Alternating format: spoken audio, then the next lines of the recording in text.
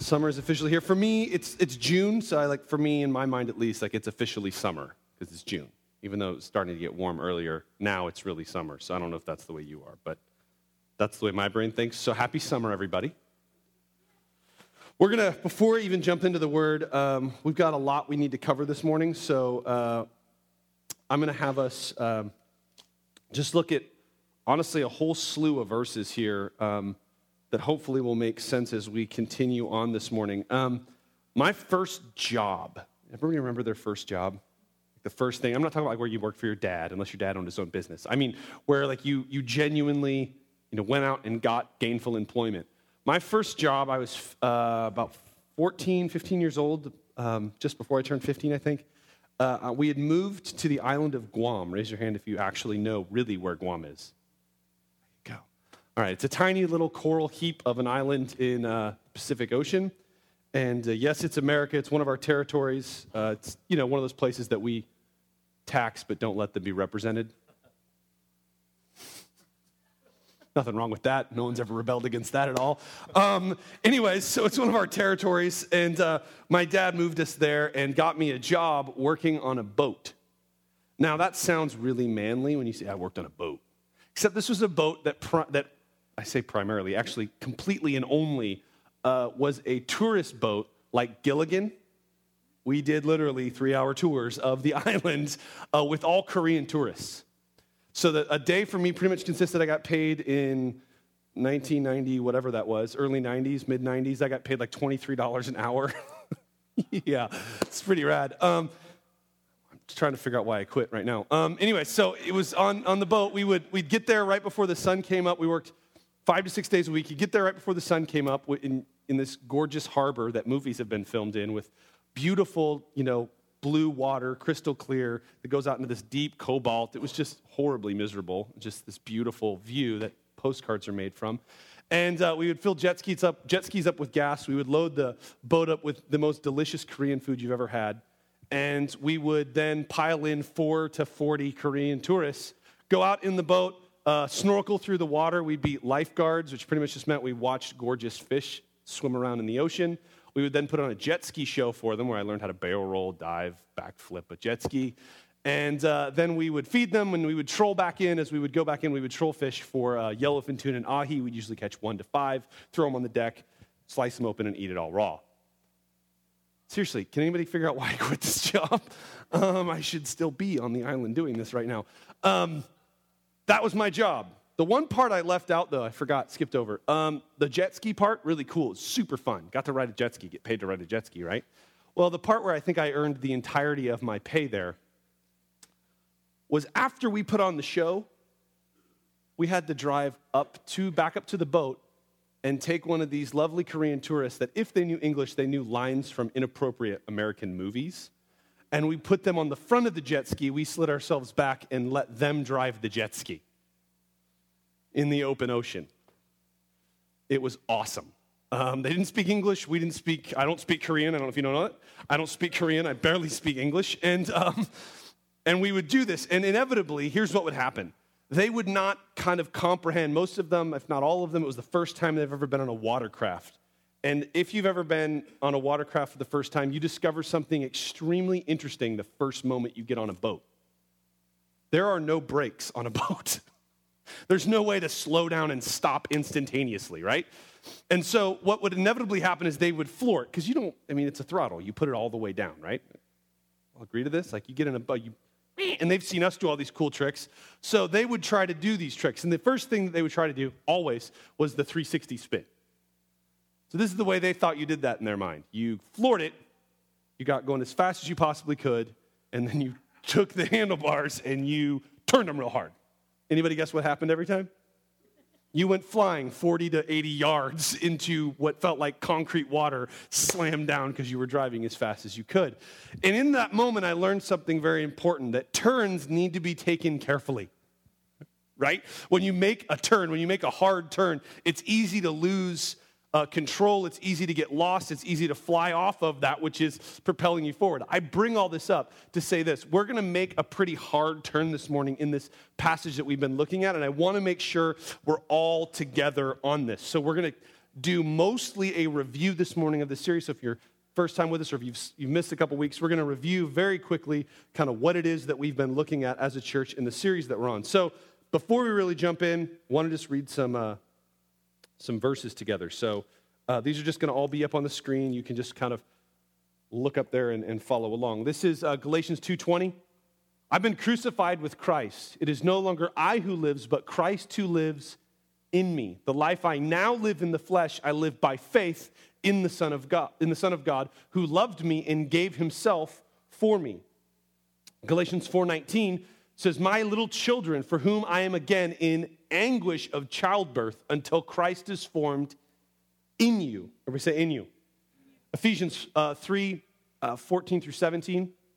It says, for this reason I bow my knee before the Father, from whom the whole family in heaven and on earth is named, that according to the riches of his glory, he may grant you to be strengthened with power through his Spirit in your inner being, so that Christ may dwell in your hearts through faith, that you being rooted and grounded in love. 1 John 3, verse 24, it says, whoever keeps his commandments abides in God and God in him. Please hear that if you are flipping super fast through your Bibles or if you're following along the little technology thing, highlight that.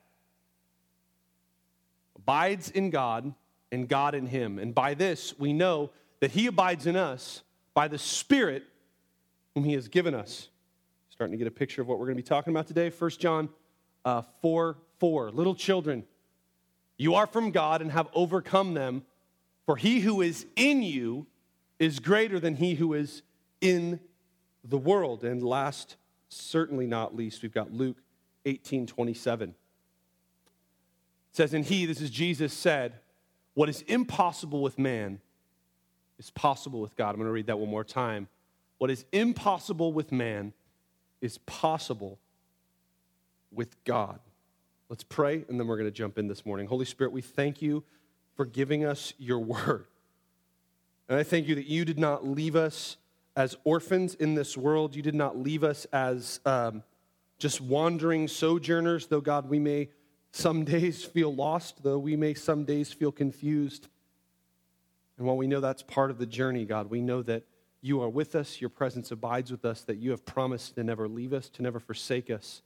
And one of the very powerful, very tangible, very real ways that you never leave us is you have given us your word. And so this morning, God, we ask that you take this written word, the Bible, these 66 books, and you would breathe life upon them through your Spirit, and that we would not come to them simply for themselves, but we would come to them to hear your still small voice within them as you make them come alive to us.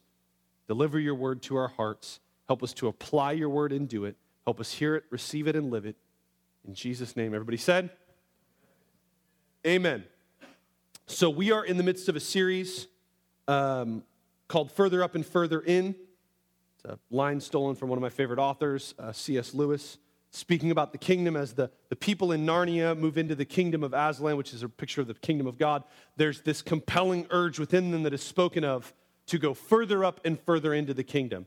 We kind of are taking our lead from this from Hebrews chapter 6, 1 through 3. We're going to look at a lot of Bible today, so I hope you love the Bible. Hebrews 6, 1 through 3 says, therefore let us leave the elementary doctrines of Christ and go on to maturity, not laying again a foundation of repentance from dead works and faith toward God, and of instructions about washing, the laying on of hands, the resurrection of the dead, and eternal judgment. And this we will do if God permits. What the writer of Hebrews here is saying is this, that he's just taken about a chapter and a half to really unpack the reality of what Jesus did, that Jesus, as God, came to earth and redeemed and reconciled a people back to God. He did not do this from a distance, but he did this very viscerally and very by getting his hands, come on somebody, on us, his people.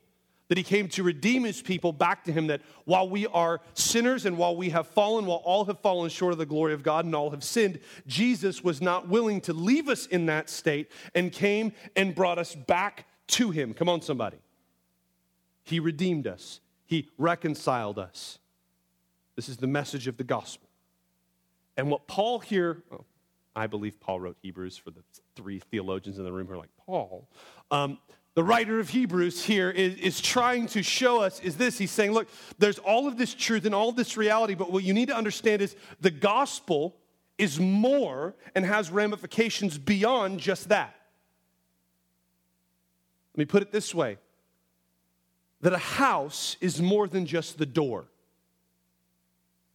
That entering into a kingdom is more than just the border crossing. Come on, somebody.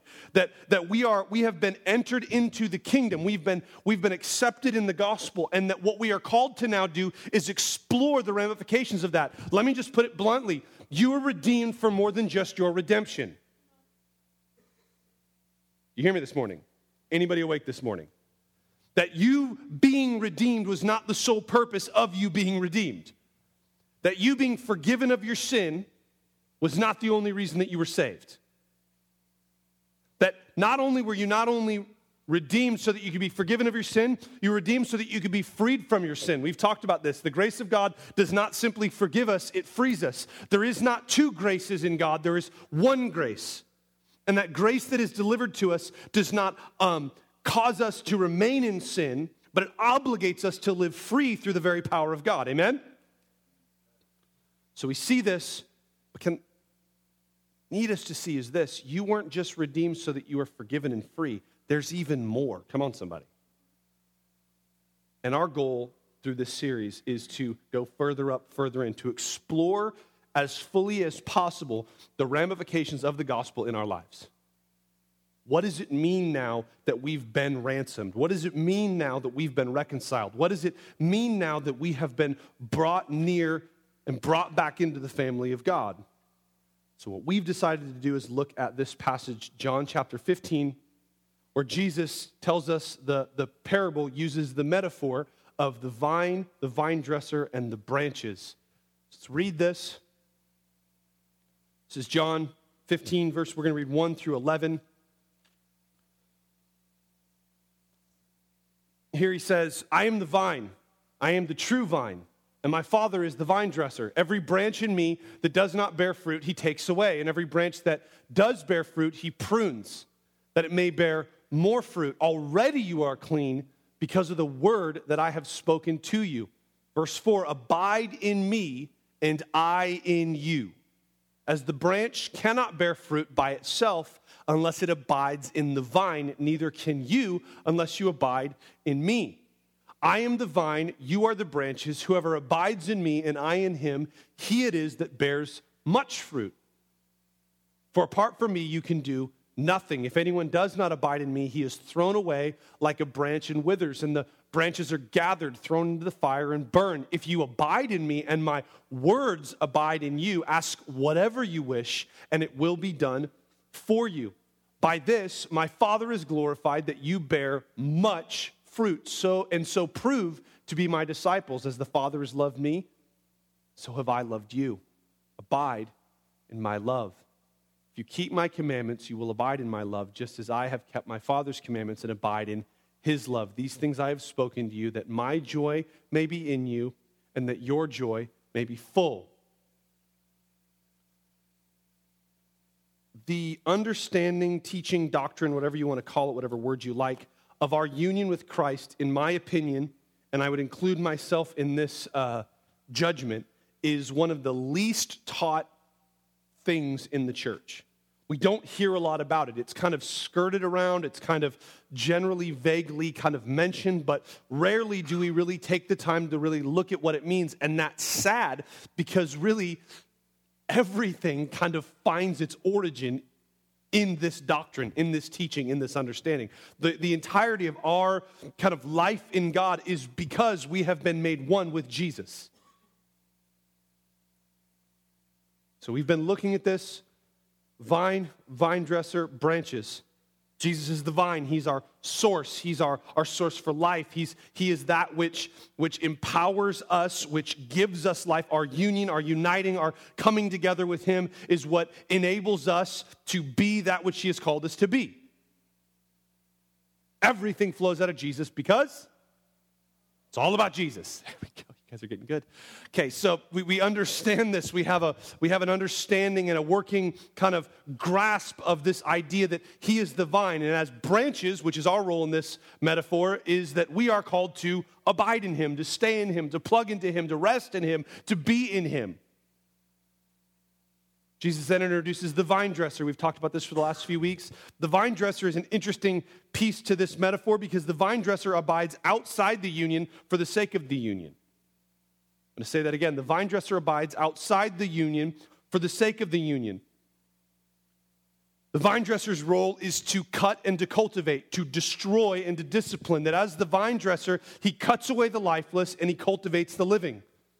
That his work in our life is one of pruning away, cutting away, and maximizing that which the vine is attempting to produce through us. Are you with me this morning? I know I'm moving fast. We've been over this already, though. Pruning's interesting. My wife and I are in the process of buying a house, and there's, plants and vegetation and crap in the backyard.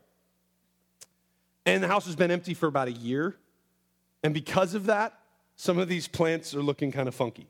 Right? They're not pretty anymore. You could tell that at one point it was a very well-kept, nice kind of lawn with beautiful trees and things, but now they're just kind of going buck everywhere. Like just everything's just all over the place.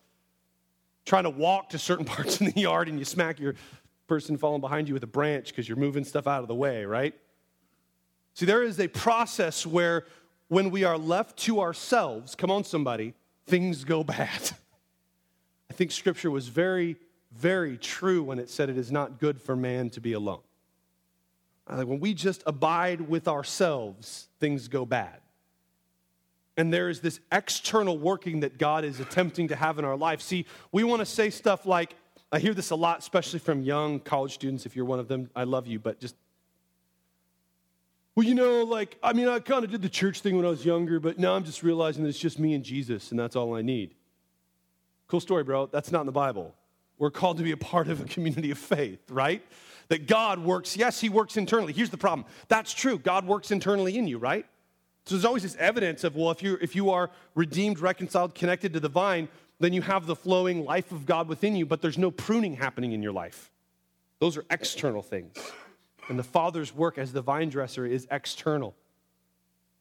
Through things like hearing preaching, through studying the Word, having relationships with other believers and allowing God to work externally in our life. Look, if you're not connected to the vine, hear me, please hear me. None of that matters.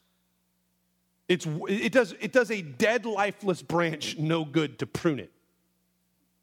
I'm just going to cut it. Nothing's going to happen. I'm not diminishing the great value and importance of abiding in the vine. But Jesus, talk to him about it, said there's another element here that is needed for us to bear much fruit. You can bear some fruit by just abiding, but if you want to bear much fruit, there's the need to accept the work of the vine dresser in pruning. So we looked at this. The other aspect of the vine dresser is he cuts away the lifeless, those who appear to be disciples but are not disciples. And that can be scary in one sense to us if we're really honest with ourselves, and we can get nervous and worried. But ultimately, I take great peace in that, knowing that, you know what? God is in control. Hello, somebody. God is, the Father is overseeing the vineyard. And if things need to get cut out, they'll get cut out. I don't got to freak out and worry about some weird thing happening over there that, my God is fully and totally sovereignly in control. And if that needs to get dealt with, baby, believe me, he will deal with it. We have seen that if you have hung around the zoo of the Christian world for very long, where God pulls things out and says, you know what, no longer.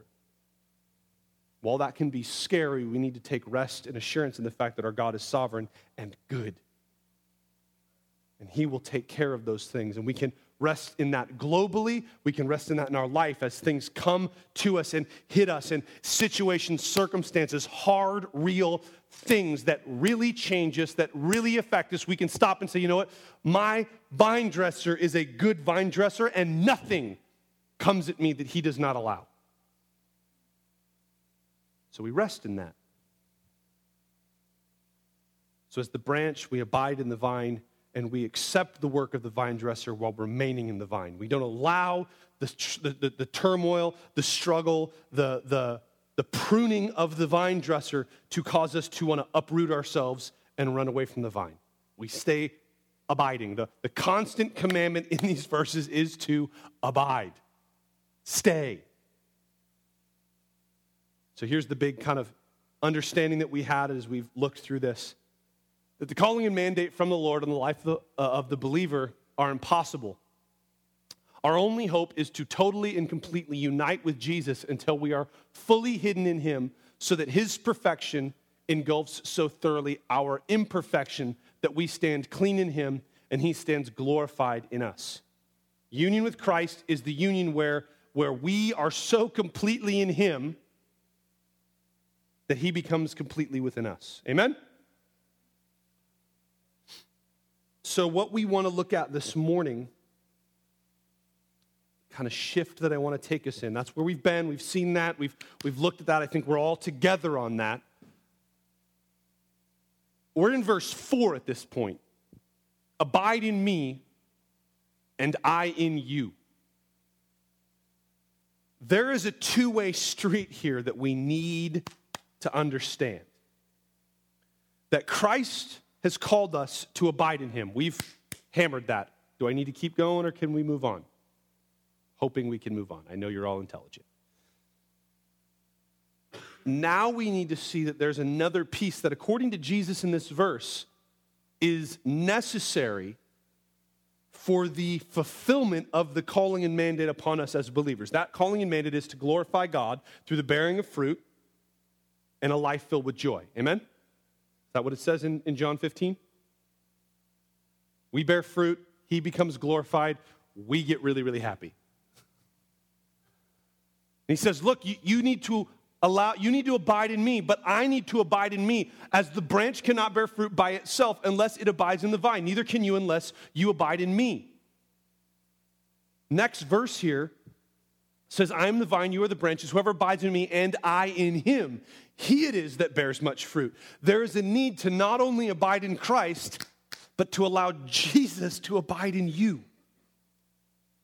See, in our abiding in him, we are changed. We are transformed as we rest and abide in the grace and power of Jesus. As he abides in us, that transforming, changing power that has altered who we are begins to alter the world that we find ourselves in through us.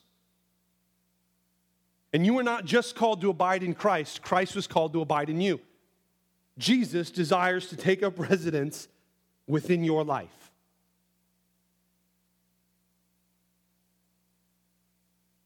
Without both, the fruit that you are called to bear will not happen. I don't know another more blunt way to say that. There are things that you are called to accomplish that if you do not allow Christ access to your life, they will never happen. I need us to get this because I feel like this is not sticking. In the same real, practical, can I use the word visceral way that you are called to abide in Christ, I don't try to earn or work out or make myself somehow better and acceptable to Jesus. That ship sailed a long time ago. I have completely failed that test. So now my only hope is to abide and rest in Christ, knowing that his completed work is the only hope that I have. The fact that he is good and gracious and has come to me with his good graciousness and he is faithful to me is the only hope I have, so I just rest in that. I stay put. I don't move past it. We'll all try to, it's a visceral, real thing. This is not some pie in the sky, heady kind of theological thing. Jesus has called us to rest in him, really. Not just mentally, but really rest in him. In that same way, he desires to abide and reside in you, really, really, really. Not just fuzzy, not just out there somewhere. Jesus wants to go wherever you go through you. None of you are excited. This is awesome. Okay, we need more Bible. Colossians 1, 27 through 28. To them God chose to make known how great among the Gentiles, that's just a big fancy Bible word for people who don't know Jesus. All people who weren't Jews were called Gentiles, became used in the New Testament as a term to reflect those who were not previously considered the people of God. Anybody put themselves in that category? So he chose to make known how great among the Gentiles are the riches of the glory of this mystery. What mystery? Which is Christ in you. Christ in you. That is the hope of glory. Him we proclaim, warning everyone and teaching everyone with all wisdom, that we may present everyone mature in Christ. You see both here? Christ is in you, you are in Christ. Let me put it this way. I don't own any power tools, so I couldn't actually get a power tool for this, but the theater of the mind. Imagine. We've all seen power tools, right? I hope. And nowadays, we use this new kind of power tools with the batteries that plug into the bottom. But old school, we used power cords, right? Stuff had to plug into the wall. And here's the kind of picture that I think that the Lord's trying to give us here is this, that like a power drill, we are called to abide in Christ. Christ here, again, this is a metaphor. Please don't push this too far. It's like the power outlet. We're called to abide in him. That drill is going to do nothing by itself. Unplugged, the drill is pretty much only useful thrown at your sibling, right? It doesn't do its intended purpose, cannot be fulfilled, right?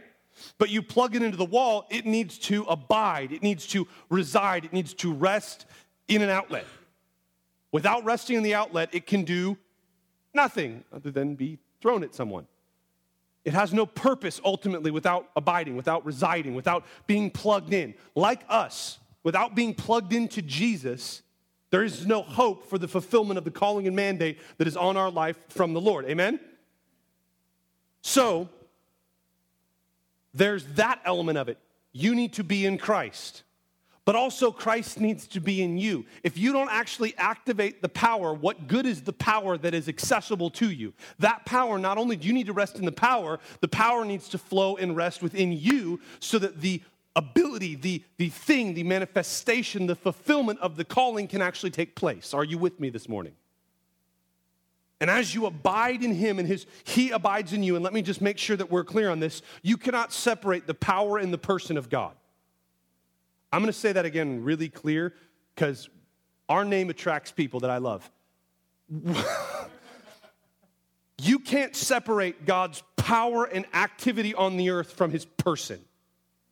Who Jesus is infinitely, totally, eternally united with who he is and what he does.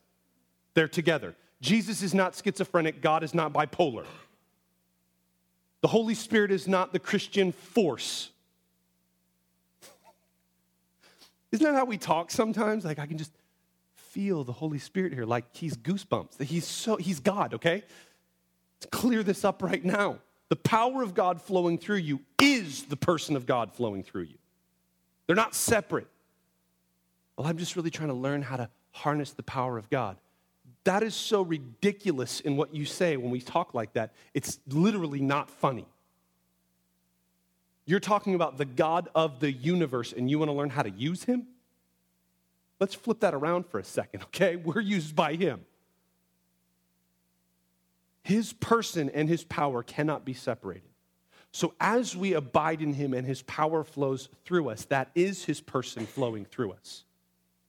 And his character begins to take up residence in us as his power begins to flow through us. Are we together on this? I know this is a turn. I'm trying to take it as slow and gentle as I can. It's my firmly held conviction. Let's make sure that Colossians is still on the screen here, just so you can see it and hear what I'm saying is biblical. It's my firmly held conviction that if the understanding that Christ's residing within you does not get you hopeful, if your default emotional position when it comes to the outcome of everything is not hope-filled, it's because you don't understand or you have chosen to not believe the truth of this verse. The Bible says that Christ abiding and residing in you is the very hope that we have for his glorification. Without Jesus abiding in you, he cannot be glorified. Not in the way that he desires to be glorified. His abiding in you is that very thing that makes all things possible. Hoping people would actually get excited about this. This is...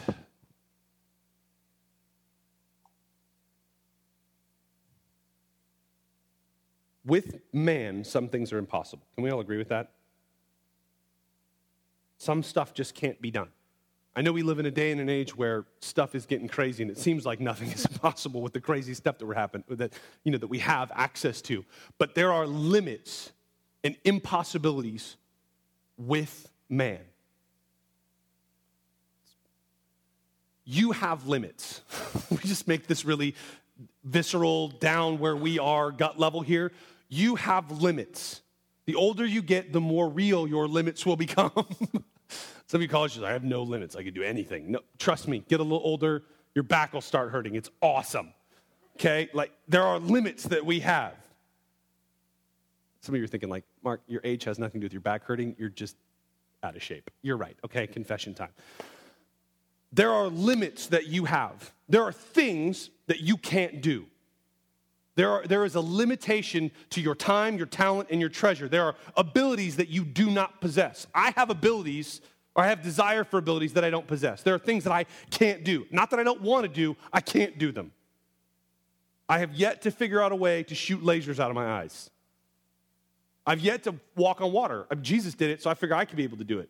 So yes, every time I go to a pool, first thing I do is like walk out and make sure nobody's looking and try it, okay? Tempting. Really cool if it ever happens. I can't do that. For years now of trying, I can fully say I can't do it. There are limits. But with God, there is nothing that is impossible.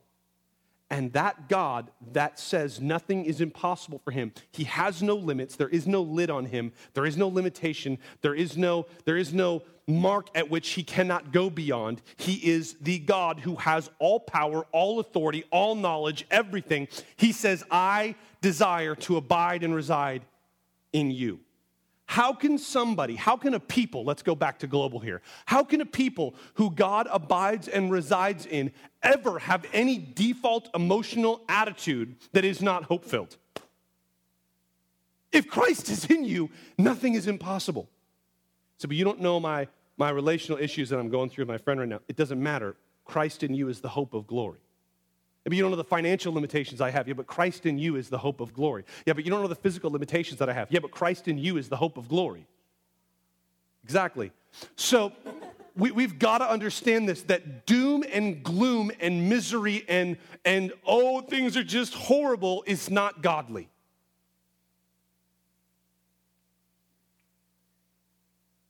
Does anybody think that the God of the universe is sitting up enthroned in heaven, surrounded by the heavenly hosts, sitting up in heaven right now going, man, things on earth are just, I don't know how this is going to turn around.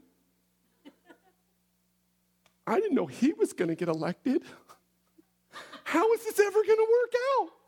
What do you mean they gave health care to everybody? That's horrible. I mean, do you really think God's in heaven going like, oh, you know what? Man, my church is just not doing so great. I don't know how the gospel's going to get to the end of the earth. It's just rough. Do we really think that's the attitude of God? Or do we think God's up in heaven fully in control, knowing fully what's going on, and that all things are working together for the good of his plan and his purpose, and no limitation, no lack is ever there that stops him from fulfilling his purpose? Do you ever think God goes, I would, but I can't? Well, maybe once my stock portfolio turns around here, then I'll have a better ability to... No! Can I just get real for us, those that are part of Sozo here? I don't think our default attitude should be, there's no way we could really preach the gospel to this whole city when this is all the people that we have. With God, nothing is impossible. Our calling is not based off of what we have. Our calling is based off of who has us. And with God, all things are possible. And what we need to see here is this, that in Christ, we are called to bear fruit. And the production of that fruit takes what was once invisible and makes it visible.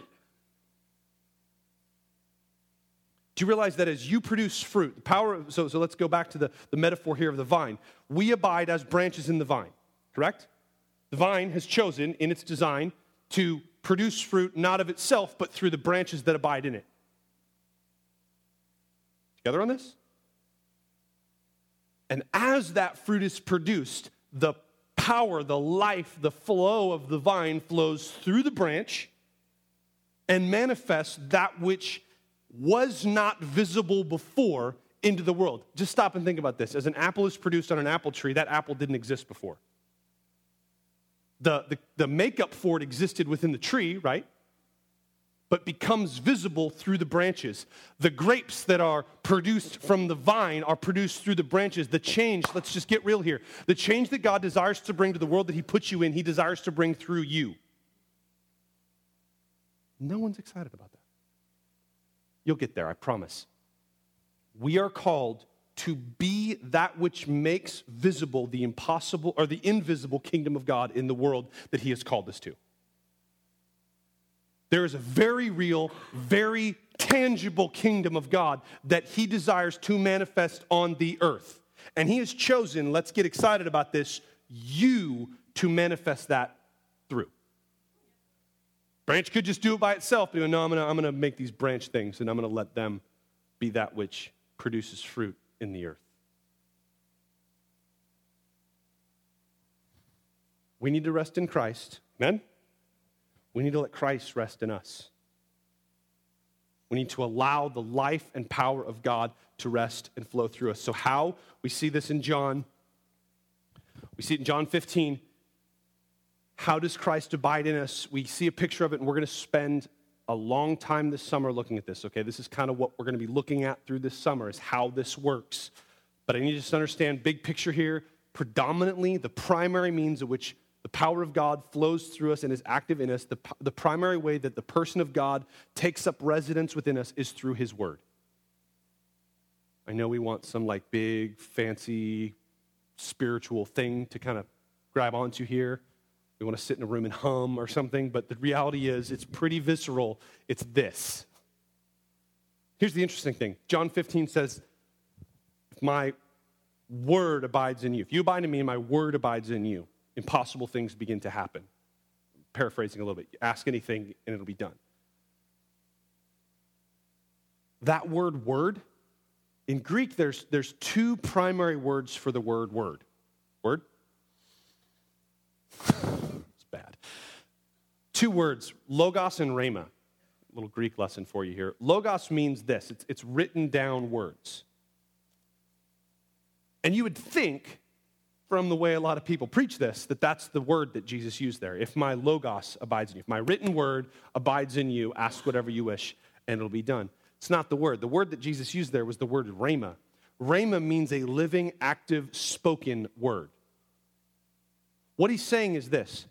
If the living, active word that I am speaking to you is being received in you,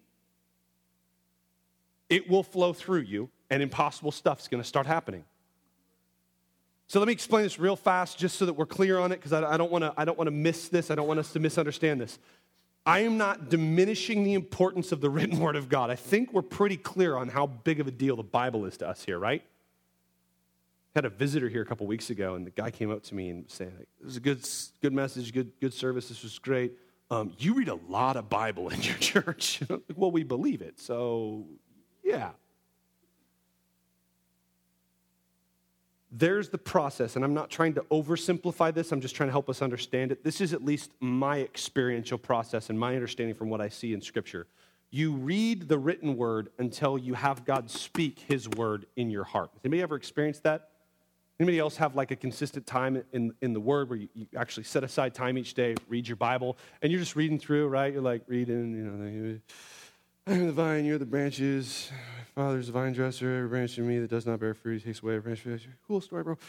Already you are clean because of the word that I've. Already you are clean. Wait, I'm clean? Anybody ever had that experience?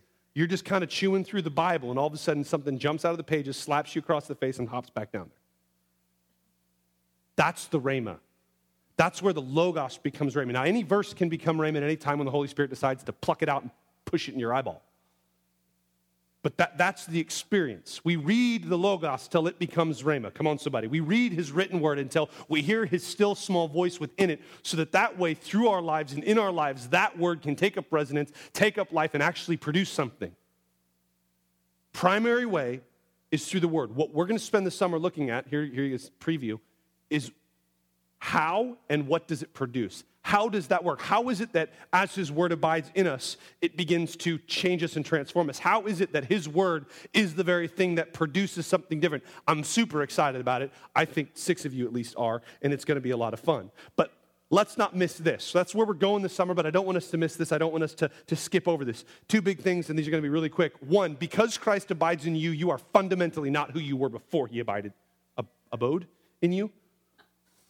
Resided. I don't know. We make it very clear because of our big God theology around here that God is amazing and not so much with us. Right? Like, God is good and nobody else gets to be. His goodness is so thorough and complete that in comparison to even the best of us, not so much. But what I need us to understand is, yes, let's just put it bluntly. We talk a lot about the fact that we're sinners here. Sinners saved by grace. But what I need us to understand is this: you are a sinner. But the very God of the universe has chosen to take up residence within you, and that makes you a son of God. God himself lives within you. And so there is nothing inappropriate, wrong, or sinful about putting your shoulders back, lifting your head up and saying, you know what? I am a son of God. Yes, I'm a sinner. I'm not denying that. I'm not trying to claim I'm perfect. And look, we've got a lot of problems in the church of people trying to claim to be stuff that they're not. But I think there's also a wrong place where the pendulum can swing, where we allow the pendulum to move so far where we go, oh, I'm just a worm, and there's nothing good. I'm just what? Yeah, I know there's nothing good in you except the fact that God has chosen to take residence in you. And God in you, Christ in you, is the hope of glory. There's nothing wrong with the church standing up and saying, you know what, we are children and sons of God. Come on, somebody. God lives in me, and that makes me different than what I used to be. I am not what I used to. I might not be, come on, somebody, what I want to be, but I'm not what I used to be. And his presence within me, his person within me, is changing me every day into who he has called me to be. And fruit is being produced in my life, and I am a branch in the vine. I'm not a dead, dry, worthless stick that's its only usefulness is to be burned. I'm a living vine that's usefulness is to produce fruit for the vine dresser, to glorify the vine and the vine dresser. And I am going to stand proud of the fact that Jesus in me is the hope of glory. I don't think the church is very attractive to the world. Not that we need to be, but I don't think the church is very attractive to the world. We're just, I just suck at life. I'm a horrible sinner. You want to be one too? They already are. Like, there's no message in that.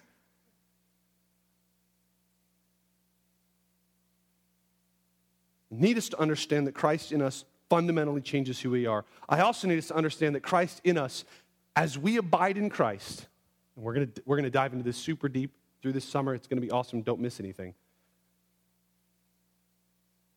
As Christ abides in us, as we are his son, his invisible kingdom becomes visible through our lives. And you better believe that gets really, really, really happy. See, I think there's a problem. We understand, because we're all believers that are mature enough to get that the joy of the Lord, that he says, I say all these things that my joy might be in you and that your joy may be full, that our joy cannot be tied to circumstances, right? It's not circumstantial. It's not, well, in this circumstance I have joy and in this circumstance I don't. But the problem is, again, talking about pendulum, misunderstanding, imbalance, improper tension, that we can somehow think that joy is not tied to our experience. Come on, when God begins to transform your life, when the sin that so easily used to beset you becomes not so easily besetting to you, as you become changed, as you become different, as your life is transformed by his grace, come on, the joy starts to rise up in you. As I realize I am not who I used to be yesterday, I start getting happy. But let me tell you something, when I start seeing not only that fruit produced in me, but that fruit being produced through me, and the world that I find myself in becoming different, that's a source of joy. And there's nothing wrong with it. While our joy cannot be tied to circumstances, it also cannot be disconnected from experience. This city needs to be different because this church is here. Just get really blunt. That's where we're going to be exploring this summer. That's what we're going to be looking at is this whole idea of he and his word abiding in us. And what does that produce? What does that mean? How does it do it? I'm excited. I hope you're excited. But ultimately, here's where I want us to end. None of this can happen without staying plugged into the vine. It's why it's the constant drum in this passage. Abide, abide, abide. We start to think that we can change the city without abiding in him. We are stupid. And we are in for a very, very, very, very disappointing journey. Further up and further in does not mean abandoning the gospel. Further up and further in means understanding the ramifications and exploring the ramifications of the gospel. Are we all on the same page this morning? Stand to our feet. I have talked for way long enough.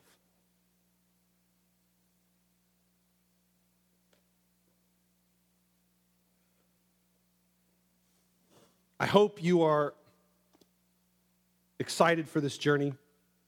I hope you are as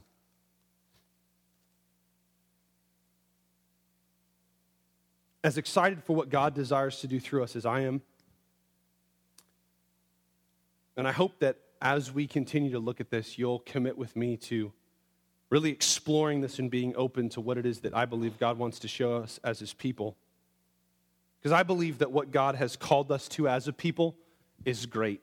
I think it's great because he's great, and I think it's great because his desire is to bring his invisible kingdom into a visible realm. And he doesn't do that disconnected from us. He does it through us. Amen? Holy Spirit, we thank you this morning for your word and its activity in our lives and in our hearts.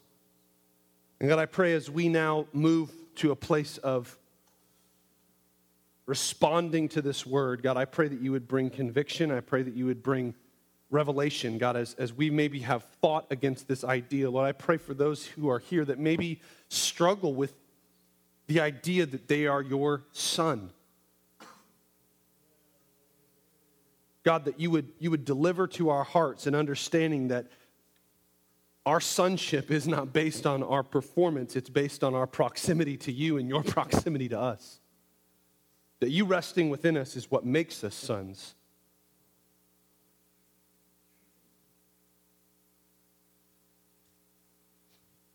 Lord, as we partake of communion, God, I pray that we will be reminded of the very price that was paid for our sonship and the very real reality of who we are in you. Lord, come and have your way. Come and speak to hearts, change lives. In Jesus' name.